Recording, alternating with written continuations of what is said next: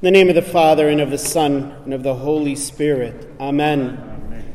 So today, the third Friday of Dinha, it's the third Friday after the Feast of Epiphany, we celebrate the four evangelists, Matthew, Mark, Luke, and John. They were the great proclaimers of the life of Jesus. Without them, we would have very little knowledge of who Jesus is. So we know Jesus through them, through what they wrote, through what they taught, and obviously all the apostles taught, but they're the ones that left a remarkable testament of his life. Matthew and John lived with Jesus. They were apostles. One, we're not sure. Mark more than likely did see Jesus. Probably one of the 70, not sure. Luke never saw Jesus. It's kind of very interesting. Luke is the only non-Jew to write in the Bible. Greek. Got his faith from Jesus, from St. Paul. Went out and sought after Jesus. Wanted to know more about him, so he sought the people that knew him. And he did his research that way. The one that had a beautiful memory of Jesus and everything that he had done. See, these men went out of their way to know him and to teach him, to make Jesus known. During that time, some people felt that's foolish. It's easier to live without Jesus. Back then, Jesus did not make sense. Right now, Jesus doesn't make sense either. So they were looked at as being foolish. And that's what St. Paul mentions today, that we're fools. Amen. We're fools for Christ. We're not just fools. When you do things for Christ and it makes you look bad, amen. And this is what's important, and this is what we want to give to the next generation. And that's where you come in. And that's why you are here. On this day that we celebrate the four evangelists, we celebrate you. Not only do we thank you, but your responsibility is very similar to that of the four evangelists, St. Paul himself. We need you. Can't do this without you. We need this generation to know Jesus from a very young, tender age. We need you to proclaim Jesus, to prepare these children of ours, regardless of age, that they get to know Jesus so that now the memory of Jesus is preserved. The proclamation that Jesus is alive also gets to be preserved. To prepare him, to receive him in communion, whether communion of the ears, words, communion of the mouth, the Eucharist. That's where you come in. Your responsibility and you becoming an evangelist of some sort, a catechist, a Eucharistic, a communion teacher, is a phenomenal and a very important responsibility. Because I'll tell you this. Let's say you didn't. What's the future like for our kids? It's a dark future. It's always been a dark future without Jesus. And this is what the greatest gift we can really give to our children. And this is what becomes also important. This isn't just, I got time. I can teach. It's cute. I like kids. Or sometimes you hear this from parents. I'd rather have them go there instead of going to the bars or going somewhere else. Sure, go to the church. Habibi, that's great. I'm saying something much deeper. When you teach these kids, there is also a relationship that grows. Let me ask you this question. Do you remember your catechism teachers? Do you remember your first communion teachers? Isn't it profound that now, decades, multiple, that I also remember my catechism teachers, communion? Look, they didn't replace my parents, but they gave me something that is still with me. And that's what you're giving. And that's the difference you're making. St. Paul says he became a father of the faith to the people of Corinth. You're becoming fathers and mothers in faith to these children. Fathers in the faith, this is where you are reminding them, you're teaching them, you're changing them, you're leading them, you're guiding them, even if they don't remember you. This is where Jesus now is planting seeds. And he's planting seeds using you. And maybe these seeds will germinate within a year, 10 years, 50 years.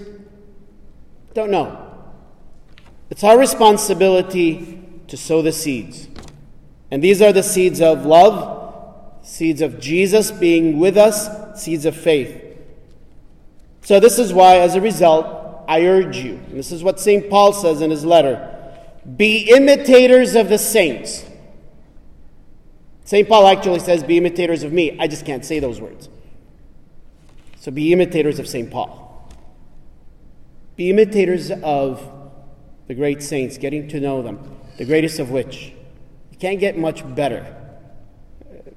Only a few better. Matthew, Mark, Luke, and John. It becomes important that you take them on as your patron saints, saints that you can pray to regularly. Before you begin your class, ask them for help. I hope you have also your other patron saints. So, this is also not only praying to them, but also being a great example for them. St. Paul today says, we have behaved with you with holiness and godliness. This is the greatest way that you can teach. You see, you teach by the holiness that you can give to these children, and you back it up with words. You don't teach words and then back it up with actions. It's actually the other way around. But then you reach a certain level where it's both. Who you are, what you present, how you act, how you lead, how you teach, what you teach. All of it becomes a means of bringing Christ to these children. To teach by word, by example, by prayer, by meditation. And this year of the Eucharist, and it's not just this year, every day, every year, spend time around the Eucharist. Isn't that the guy that you're teaching? So if you don't know him very well, if you're not spending time with him, you're just going to teach something in the head, nothing in here in the heart. They need more. They deserve more. They need that love. Finally, I want to say to you, I need you to trust more in God, how he's going to be using you. How he's going to be using you to help your kids. These are your children in the faith. To grow in prayer, to grow in faith. And then, if St. Paul asks the people at that time to pray for him, ask your children to pray for you. I know certain people, and I'm not saying you should do this all the time, but when they start class, they say, everybody, let's all pray for me so that I can faithfully give you Jesus. Very strange, but very beautiful. Your main role as you continue to all of this, there is a false wisdom in this world. And it's a false misunderstanding of what's right and what's wrong and what's good and what's bad. You're here to correct that by giving them Jesus. This is why in today's gospel, very interesting, Jesus looked at the people and he said he had compassion on them. Now the other time that he said this, he had compassion on them, said they need to eat. This time he says he had compassion on the people. They need the gospel. These children need the gospel. This community needs the gospel. So it's to feed them, but not to feed their bellies. And so he wants to give them the bread of life. And that's himself. He wants to give them truth. He wants to give them love. And he says, look, the harvest is ready. These are our children. But laborers are few. Thank God we have you to be our laborers. So, the harvest is ready. So, interestingly enough, to prepare to feed, back then Jesus calls 12 apostles.